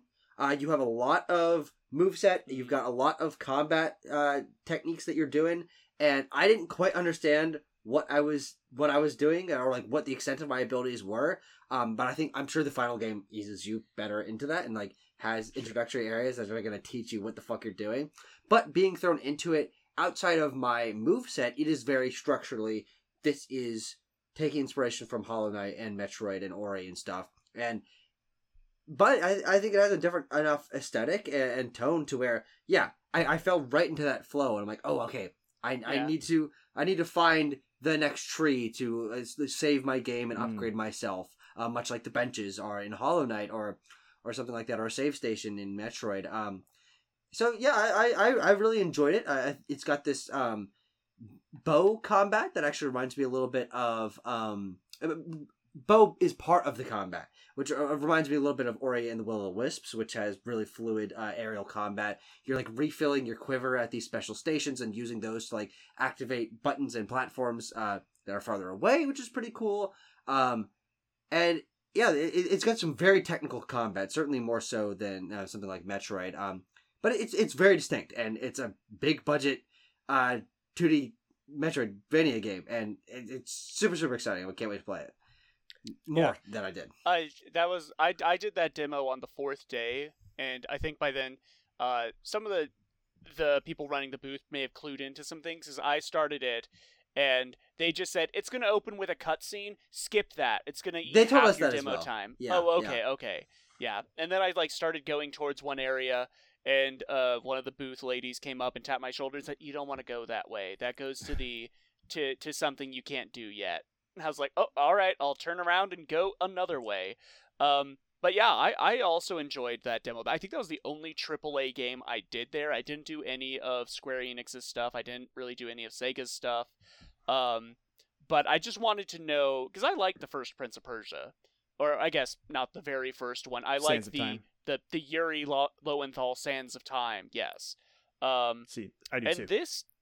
And this did tap into that, but what I really got, and something that's so hard and subtle to do with a Metroidvania, is I would get into a room and I would just, nothing obvious, but I would just be like, there's a secret in here. There's a secret path, there's a secret collectible, something is here. I don't know what's telling me that there's a secret, but there's a secret here, and I need to find it, because now I'm aware of it. Yeah. That's, okay. Interesting. Everything you guys are saying, I did not test this game, but it's high up on my list of there's a lot of stuff coming out, and there's a lot of stuff coming out in January. Like January is going to be the next October, which was the last June. Like it's just insane how stacked all these months are. And that's the thing I'm prioritizing the most, because I mean, we could rope this into the conversation we've kind of had a few times about games being a Metroidvania or a Metroid-like or whatever. I have really conflicted feelings about almost every Metroidvania I've played. Like, I really like Hollow Knight. I love Hollow Knight. That's one of the only ones that isn't a Castlevania or a Metroid game that I absolutely adore. And this game is just based off the visuals is giving me that vibe. And also the fact that it's made by the Rayman Legends and Origins team, which I love Rayman, dude. I love those games. I love the art direction that they did on that. Even though this is a different engine, I see some of that seeping in a little bit in some of those backgrounds and the color design that they're doing. So I'm really excited to hear that it's shaping up well, and that it's taking inspiration from Metroid Dread. Dude, oh man, so stoked. Looks so good. I had a phenomenal time playing the game. I pat myself on the back. I was told by the Ubisoft person I was the first person to beat the demo. Not like it's a big deal. Not like it makes me better than anybody else. There's this big fucking Manticore boss. It was massive and had these huge fucking attacks. And I kept getting my ass handed to me how did you do this? His health bar is fucking massive. There's a parry thing I didn't quite understand. Okay. That was part of my not fully understanding the combat, but crazy fucking boss. Yeah, the boss. There's a really great sense of spectacle to the game. Yeah. But I think where, to me, it succeeded the most is sort of in its quote-unquote quieter moments, the sort of just average rooms you're traversing through, because what this game has a lot of is flow. There's this one section where we're essentially going through this spike maze, and I found myself amazed that after less than 10 minutes of gameplay, I am wall jumping, wall sliding, and air dashing through this game as though I've been playing it for 10 hours instead of 10 minutes. I think that they have everything tuned so nicely that the game is forgiving enough in its level design, but also technical enough in its movement that you feel very empowered as you're moving around. And I think that that's one of the big lessons they've taken from Mercury Steam. And the other is the parry that sort of carries you forward. There's a great sense, as I said, of momentum and flow, and obviously it's a game heavily predicated on exploration, but I found myself just getting kind of lost in the rhythm of doing, and through that I found myself progressing across the areas, which are very geographically diverse, but also quite continuous in how they sort of merge and ebb and flow in and out of each other. So I really think that they've clearly spent a lot of time thinking about what it means to feel good when you're playing a game like this, and then built an experience around that and really polished the shit out of it. I mean, this is absolutely one of my most anticipated games of next year. That's exciting. I mean, Rayman Origins and Legends felt great to play. Yeah. And they like, some of those levels had a great sense of momentum as well. And just hearing, dude, I'm so stoked. I'm glad you guys enjoyed it. I'm glad you guys got to play it. That's really exciting. Yeah. You mentioned the dev telling you that you did good at the demo. One demo I did good with that started a dialogue with the dev was I played Captain Wayne's Vacation. Yes. This was in the Indie Mega Yes, booth. I'm disappointed I missed this. I know, I gotta fucking look this up. Captain This game looks Wayne's great. Vacation. Yeah. Vacation Desperation? Vacation Desperation, that's it. Okay. I didn't have the full title written down. I just wrote Captain Wayne and underlined it 3 times. This is a sort of boomer shooter, a movement shooter, whatever you want to call it, build engine, Doom-like, whatever. The important thing is that this game is colorful, and it has such a different vibe and aesthetic than a lot of these boomer shooters we've been getting. A lot of these movement shooters have been really based on, like, you know, Doom and Wolfenstein. You're shooting demons, you're shooting robots, you're shooting robot demons. This is, you're shooting cartoon characters. You're shooting, like, cartoon pirates, and you have a shotgun for an arm. The starting weapon is a shotgun. And you also have sort of a deeper than you'd expect melee combat system where you have, like, sort of charge up punches and dash moves. And it's all really close combat, which is kind of surprising for a game like this. Where, you know, you kind of want to be, like, circle strafing around in most of these games and sort of peppering fire and looking for, like, health pickups. This is, the dev wants you to get right in the enemy's face. Like, the second weapon you picked up was a machine gun, but that's really inaccurate at range. So again, you gotta be close up. And it was just high-octane movement, and I just kind of was, like, zipping around the map and beating the shit out of everyone I came across. And the dev was like, you're doing better at this than most people have. And I was like, I downloaded Dusk on my Steam Deck, and I've been playing that in the hotel room. And he's like, oh, how to do it. And then we started talking about different sort of build engine games. And, hey, they may be on the show later this month. Oh, nice. Or later this year. That's very exciting. Sorry, I missed the name of this. What was it called again? Captain Wayne's Vacation Desperation. Captain Wayne's Vacation. Okay. It's important to note the shotgun arm because, Murph, you're right, it's excellent. But the most excellent part about it is to reload, it's almost as though your whole arm is the shotgun, and you, like, break your arm in half and then shove shotgun shells, like, up into your hand. The animation of this game is just exceptional. I'm very excited for this one. Oh, so it's first person Anton Blast is what I'm seeing. This is what this looks like. You know, I mean, sure, if that's what gets you out of bed in the morning, sure. Did you play Fashion Police Squad? Because that's the first thing that this, like, kind of colorful, cartoony, no, I can't say I've heard of that. Okay, it's another movement shooter, but instead of shooting people to kill them, you're shooting, like, fashion rays at them to, like, upgrade their fashion. Oh, wow. Yeah. Oh, wow. And that's what this immediately reminds me of, that, like, in its kind of, like, quirky vibes. I do see the comparison. This is more like this has got more of like a no, definitely, yeah, like a Ren and Stimpy vibe to it, where the other thing is kind of like more, I don't know, it's more wholesome, I guess, and it's it's humor and cartoonishness. You also have this bitch slap move. Jesus Christ. Yeah. Yeah. So there's that, but yeah, I was just curious if you'd played that, because that's something that, like, first person shooters that are like Doom, but they're not just being Doom. I mean, I'll play them if I love Doom, I love Quake, all that stuff. But, like, doing something different like this, and a bro brings up what is it? Cruelty Squad a lot. You know, these weird movement shooters, boomer shooters that do something different. So that's cool. That's great. But yeah, I would actually say that was probably, like, my second game of the show. That was really fun, and I really like talking to the devs. And that's just kind of the fun thing about PAX in general, is, like, a lot of the times the dev is right there. If you get them on a slow period, you can talk with them, and it's just, like, you learn a lot. Everyone should, if you ever go to PAX, go to the indie, or it's called what, PAX Rising. I love going to the PAX Rising area. 2 games I'll just shout out really quickly from there. It's called Spirit Swap Lo-Fi Beats to Match 3-2, which is very clever. It is ostensibly a lo-fi puzzle game. I'm not just saying that you match 3. Yes, I think it looks really great. It sounds really great. I'm not just saying that it's cool because the dev knew Lost in Cult and like, hey, I love your work. I was like, no, I love your work. Stop talking about me. I want to talk about you because your game is sick. So everyone should go check that out. The other one is a game called The Tower. It's got a lot of sort of Returnal type energy about it. Now, that's very clear. It's a very small team with a game early in development. Look, you said Returnal and then the word tower, and like every game I love has the word tower in it. Tower.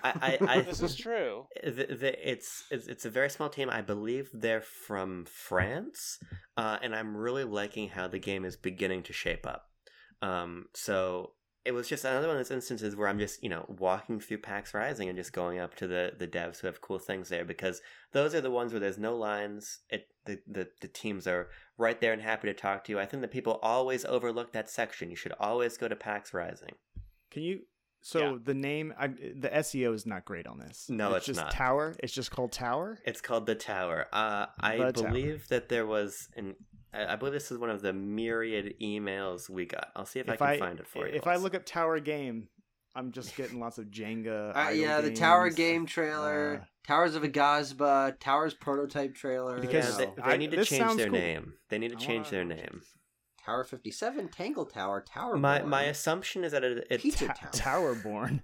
My assumption is that it's a work in progress title, just based on like a working title kind of thing. Based on how early like an Octopath Traveler kind of. Yeah, like an Octopath Traveler, a various day life. Title. Triangle Mass strategy Effect will return. Untitled Peach will star in an untitled Nintendo Switch game upcoming. It's from Yummy Games. Yummy Games. Okay. Did you find it? The Tower, Yummy Games. It looks like it's called Project Tower, unless there were 2 Tower games in the PAX Rising. Okay. It's PAX Rising because the towers. Oh man, you know what else this is giving me vibes of? Marathon, which I know this is like, I'm like just talking to myself now, but like the dude's like outfit kind of reminds me of the original Marathon. I can see that. Wow. Okay, this looks really cool. Yeah. I can see the Eternal. Yeah. I'm glad you brought this up. Cool. All right. I have one more. And I don't know if it's the one to end on, but I just gotta bring it up because I can't stop thinking about this stupid, horrible-looking game.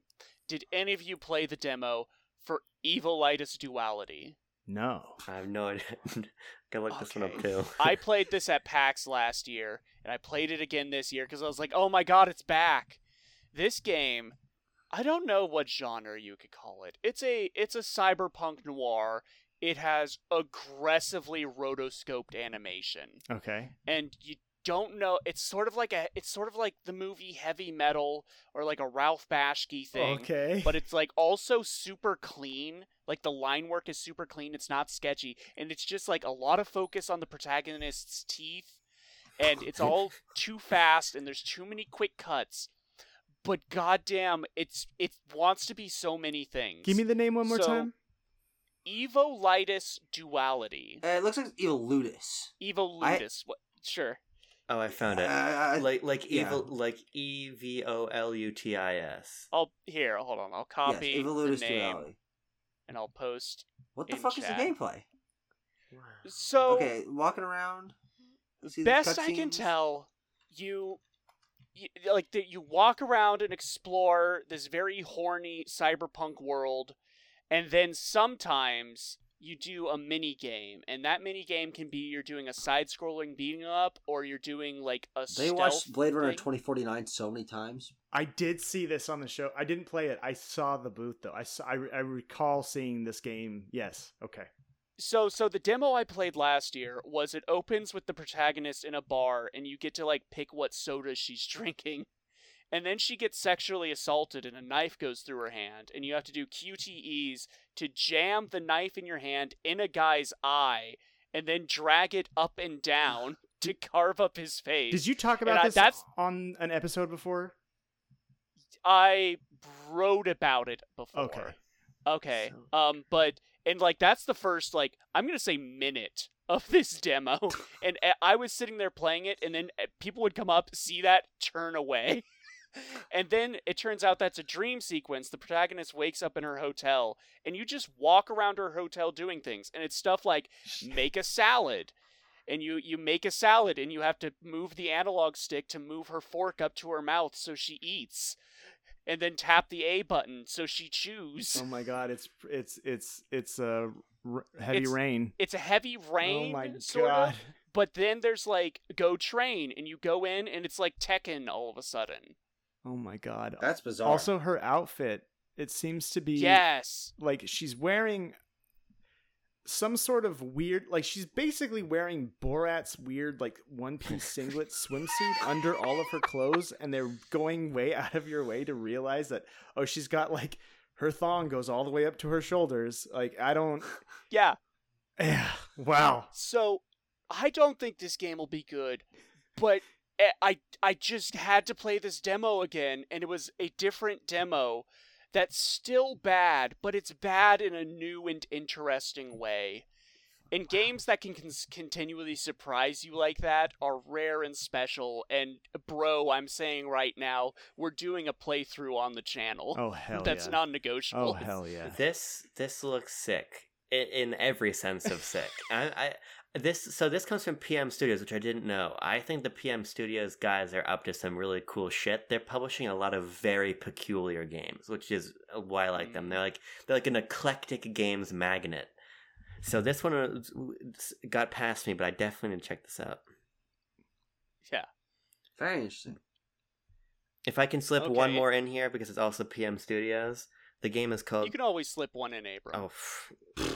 Jesus Christ. Be careful what you tell me. And there's this game called... Careful what you wish for. There's this game called Exophobia that is also being put out by PM Studios. Now this, Brendan, is something I think you should take a watchful eye I knew of. immediately when you said the name, I was like, that's a Brendan game. So essentially, I played this one at PAX East. But I played this game. Yes, this game rules. Yeah. Oh my god. It's like classic Doom with a GBA color palette in space. Kind of reminds me of Xeno Drifter. But you know Xeno what? Drifter, do you know what else it is, guys?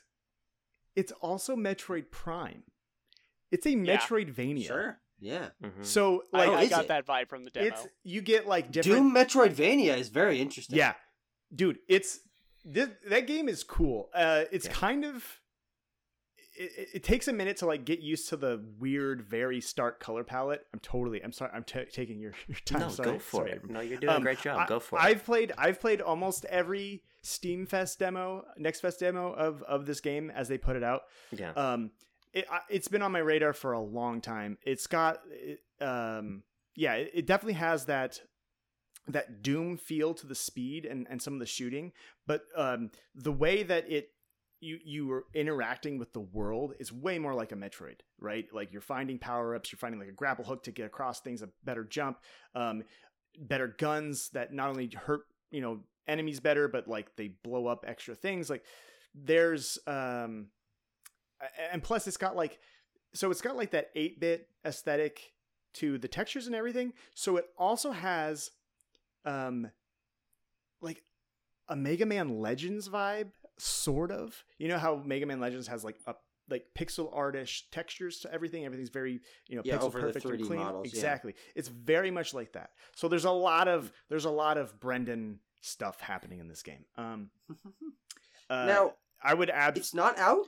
It's not out yet. It seems like it released in 2021, from what I'm. So it has a demo. It has a demo, and they might even have like a Kickstarter thing where they're putting out like early.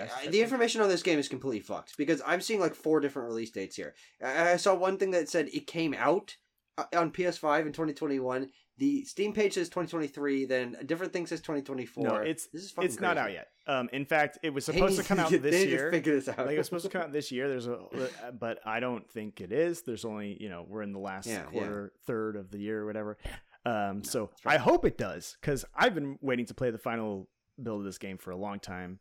I'd like to see more areas because there's like only 2 are in the demo really, but Yeah, it's cool. If you like movement shooters, boomer shooters, if you like Metroid Prime, if you like System Shock, there's something here for you for sure. The other vertical of the gameplay, which is what I primarily demoed, is like an endless just mode, just survive. Oh, interesting. Which is where the obviously the Doom is foregrounded because there's no exploration. It's just explore the idea of not getting shot, and to me that's great too. From talking with the dev, he's just fine tuning shit. He's just really in it to make it as great as it can possibly be. So we'll see when it releases, but whenever it does, I'm going to be waiting. I'm going to be waiting very, also, very carefully. Abram, just to clarify, you should go play the original Doom. There's a lot of exploration in that game.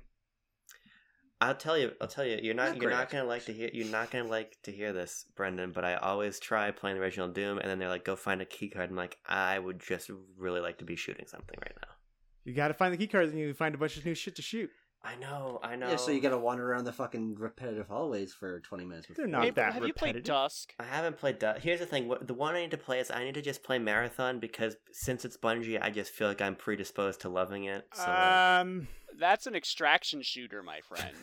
No, You're not getting a single-player Are you campaign. talking about the original Marathon? yes. Because I played a little bit of Marathon Durandal because that was on Xbox. I'm like, yeah, That's the second one. Yeah, because it's the only one on Xbox series. It's like whatever. I don't think you should play the Marathon games. If you don't like Doom, you really won't like Marathon. What I should play is I should play Dark Forces because I like Dark Forces a lot. Dark Forces, okay, yeah, and maybe Dark Forces 2. That's getting a remake. Yeah. So yeah, Well, play that. remastered. No, what you should play? I know what you should play. Okay, you should play Exhumed Power Slave. That's what you should play. I've actually wanted to play that game.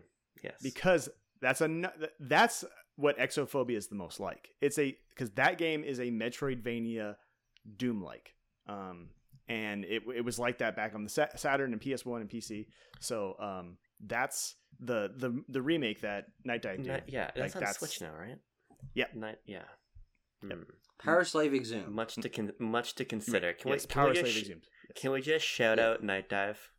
Can we just say that? Shout out to Night Dive. That's all I want to say. Night Dive's great. Love them. Love Night Dive. I have one last one I want to bring up. It doesn't need any shout outs because a bunch of people know. Its audience knows it exists. But I just want to say I enjoyed it. And I want to bring it up because I want to get someone else's opinion on how they felt about it too. Because I went back to play this game again and talked a little bit to the guys who were running the Warhammer 40k Rogue Trader booth. And if I'm remembering correctly, this was Mr. Tucker's first experience playing a computer RPG, a CRPG. Yeah. Except for like a little bit of Fallout 1. Except for Fallout 1. Okay. So, but a modern one. How about that? Can I ask a clarifying question? Yeah. What makes a CRPG a CRPG? Because I don't know. Like a top-down isometric view, you're pointing and clicking, you're like, you don't directly control your character. Do you want the full historical answer, or do you just want to because Tucker, in terms of like the it is an RPG best played on the computer. I want a practical. I want like a usable definition. Okay, so in the 1980s, all the fucking RPGs that were coming out were on the PC, right? Yeah. So stuff like Wizardry, Ultima, Rogue. These are games that were really complex. Like console RPGs, which we all now call JRPGs because that's just how they've been called. They're way more streamlined and controller centric, and the way that they've diverted is CRPGs tend to be like Skyrim and Baldur's Gate and these really open-ended type of things, right? And CRPG has now been like really toned. Its definition is really narrowed to just be like it's stuff like Baldur's Gate. So, sure. like, or the original Fallout, like Disco Elysium, is that a CRPG? Not a working definition there, but no, that I have enough examples to I understand. Okay, that makes sense. Rogue Trader. I honestly I don't have too much to say about this because it is so different from what I know video games to be. I have so little experience in both Warhammer and CRPGs that it almost didn't make sense to me. I actually didn't figure out the combat. I got into one combat sequence, and then my like buddies killed the enemies before me before I could like figure out what the fuck was going on. I feel like how to use my fucking abilities. I feel like as we were kind of like chatting about it, as I mentioned, it was a little bit more like XCOM. I at least in your eyes, in your expression, there's more of a like, oh, okay, this is a tactical thing. Yeah. Like I'm not. Yeah, but for the majority of my playtime, it was just learning about the world of Warhammer through incredibly fucking long text boxes. Yeah. And just like talking to little characters that were, I don't know, they were leaders of a fucking organization that had been around for 1 billion years and had slaves, and they're fucking fighting another guy across the galaxy, and holy shit, I can't fucking... Were there shoulder pads? I probably... So this is... maybe some medals attached to people? I don't fucking This is the... you're part of the... it's not the Space Marines. You're the... God, no. Rogue traders. God forbid. Basically. And like it's basically the Iron Guard, but like you're more regal... part of the Imperium. Murph, are you a Warhammer guy? No. Who the fuck are you explaining to this to, Brendan? None of us have any idea what you're talking about. Well, He's explaining to the listener. Yeah. Our 5th member.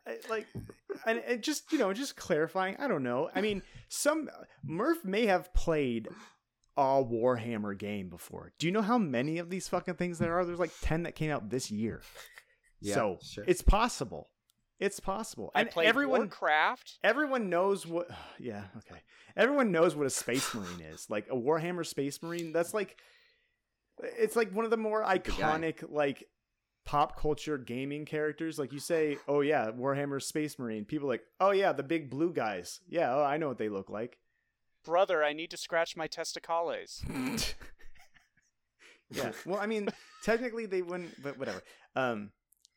Yeah, so that was probably a mess, and I enjoyed afterward when we got to chat a little bit, and I got to tell you about some of the particulars of the world, namely the genesis of the eternal emperor of man. Anyway, I just wanted to bring it up because that was the highlight of the PAX experience. I think that was actually the first game that Tucker and I sat down and demoed that day. We left Abram to do his business shenanigans and to slowly take over the video game industry. Shake baby, shoot foam. Yeah. Yes. My motto. And then and we played that. So just for anyone who's listening and is interested, I liked this game. I did not play. These are based off of the Pathfinder CRPGs, Kingmaker, and I forget the name of the other one. And those games they have like 3 different modes where they got like, you got the Baldur's Gate thing, you got the town like management thing, and then you've got I think some of them have like ship combat. Like ship to ship sea combat. I could be wrong about that because this game has those 3 modes as well, where like you're managing your little group, you're doing the CRPG like Baldur's Gate stuff, but then you also have like tactical ship combat. And so the demo was just the CRPG stuff, which is probably the stuff that I'm most interested in. This did kind of sell me on it though, because like I like Warhammer. As much as it sounds like I'm like a total Warhammer sicko, I'm really not. I've just played a few of the games. I know a lot about the universe because of Wikipedia and like 2 books I've read. So I guess I am a Warhammer guy. But the doesn't take much. It doesn't take much, man. No. The thing I was really skeptical. Like, would I want to play a Warhammer game that's a CRPG? Like, could this world sustain like world building and that sort of thing that you would want in a CRPG? Because like when you're just like clicking on like Space Marines to go chop up an orc, or like, you know, painting your little chaos dude because he looks cool, like there's not really like the books and all that stuff. It's just kind of goofy. Like you can take it seriously, but it's just goofy, man. And that's how it started. It was a satire. It was supposed to be like you know, satire of far future fascist, you know, military states, right? And this didn't have necessarily that satire that I think a lot of modern Warhammer stuff's kind of lost it. Anyway, the point is, the writing was pretty okay, and the conceit of the storyline, you're like vying for like the heir to this rogue trader ship. I don't really remember it because, like Tucker was saying, there's a lot of text boxes, and we were just kind of like, I was just kind of trying to mash through them and also glean as much as I could. But the whole point is, I think there's actually a pretty solid game here. I was surprised. I just thought it would be kind of like another 6 out of 10 Warhammer game. Another kind of like, oh, we made a CRPG in a world like post Baldur's Gate where like, who the fuck cares if your game's not Baldur's Gate 3? Like, it's not going to live up to it. But I think there's something here. So if anyone's curious about it and you're a Warhammer fan, you're probably like this. Or if you just like CRPGs and you're like, I need another one. Yeah, I would go for it. If you don't care about Warhammer, I don't think there's going to be much here for you. But you can also jump in if you're just like, this sounds cool, because like, you don't have to know who the Adeptus Astaris is. You don't have to know what Nurgle, what the difference between Nurgle and Khorne is. You don't have to know the difference between Tzeentch and Slaanesh. I want to. Don't.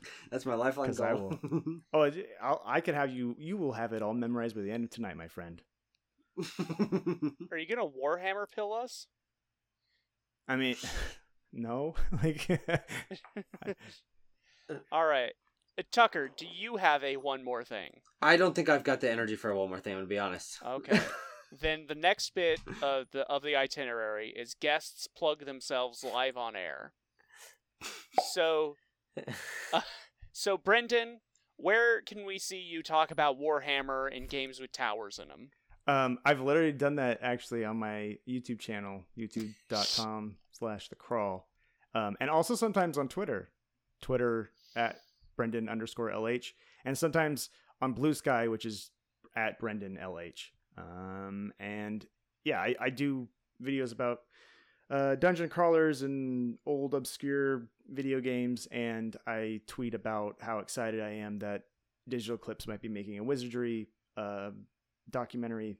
You know, if that sounds cool, seek me out. If not, I understand. I got weird taste. Okay. Abram, where can we see you shake babies and shoot foam? Well, you can. Well, that's behind closed doors. Frankly, just go outside. I will leave the joint plug to Tucker. If you want to come find me personally, just go to lostandcult.co.uk and pick up some cool books, because where you'll find me is in the realm of print media. Come support it. Okay. And Tucker, where can we see you have not one more last thing? Here, apparently. But if you want to see other things other than the not one more last thing, Abram and I have a YouTube channel where we are trying to foster deep discussion about game design and history, called Backlog Banter. Not the Backlog Banter as much as Murph wants it to be. We are one of many Backlog Banters. But if you want to hear us talk about just I don't know, video games, and we combine our thoughts with the thoughts of our community, which I really love, and we hope that you enjoy thinking about games in a deeper way because of our conversation. You can also find, it's a little bit trickier to find because it's on our old channel, but about a 2-minute supercut at like 4 times the speed of Tucker and I playing WarioWare smooth moves together. That is a thing. Set to like ragtime music. So check that out. Okay, are you going to make a remaster when the new Wario Land Shake It comes out, or what is absolutely. it? Move it? WarioWare That's Move It. Oh yeah, we're going to record all sorts of, I would describe them as unwatchable videos when that comes out and we're in person together. Okay. All right. And for those of you listening, I am Murph. You should already be subscribed to this podcast. That's how you found it. Sick bastards. Go subscribe to our YouTube channel. We just started a playthrough. I think some of those will be up by the time we do this. We just started a playthrough of some of the Dread X collection games, because Bro and I really like talking about sort of game jammy type games and things. And Brendan, why are you laughing? What's amusing about that? I'm not. It's his. Tucker sent me the video and the thumbnail for it. It's very funny. of the. That is a good thumbnail. Weren't you just talking at the start about how your thumbnails pop and generate interest? But if you want to hear me scribble more about games at PAX, do go check out the article I wrote on the Twin Geeks. It is straight up called PAX West 2023, Some Cool Games I Saw, where I talk about like 13 total games that I liked at PAX, and even plug like demos and stuff. So go check that out. Otherwise, it's time for saying goodbyes. We'll go in order. Abram, say goodbye. Goodbye. Brendan. Goodbye. Tucker. Goodbye. And now Murph.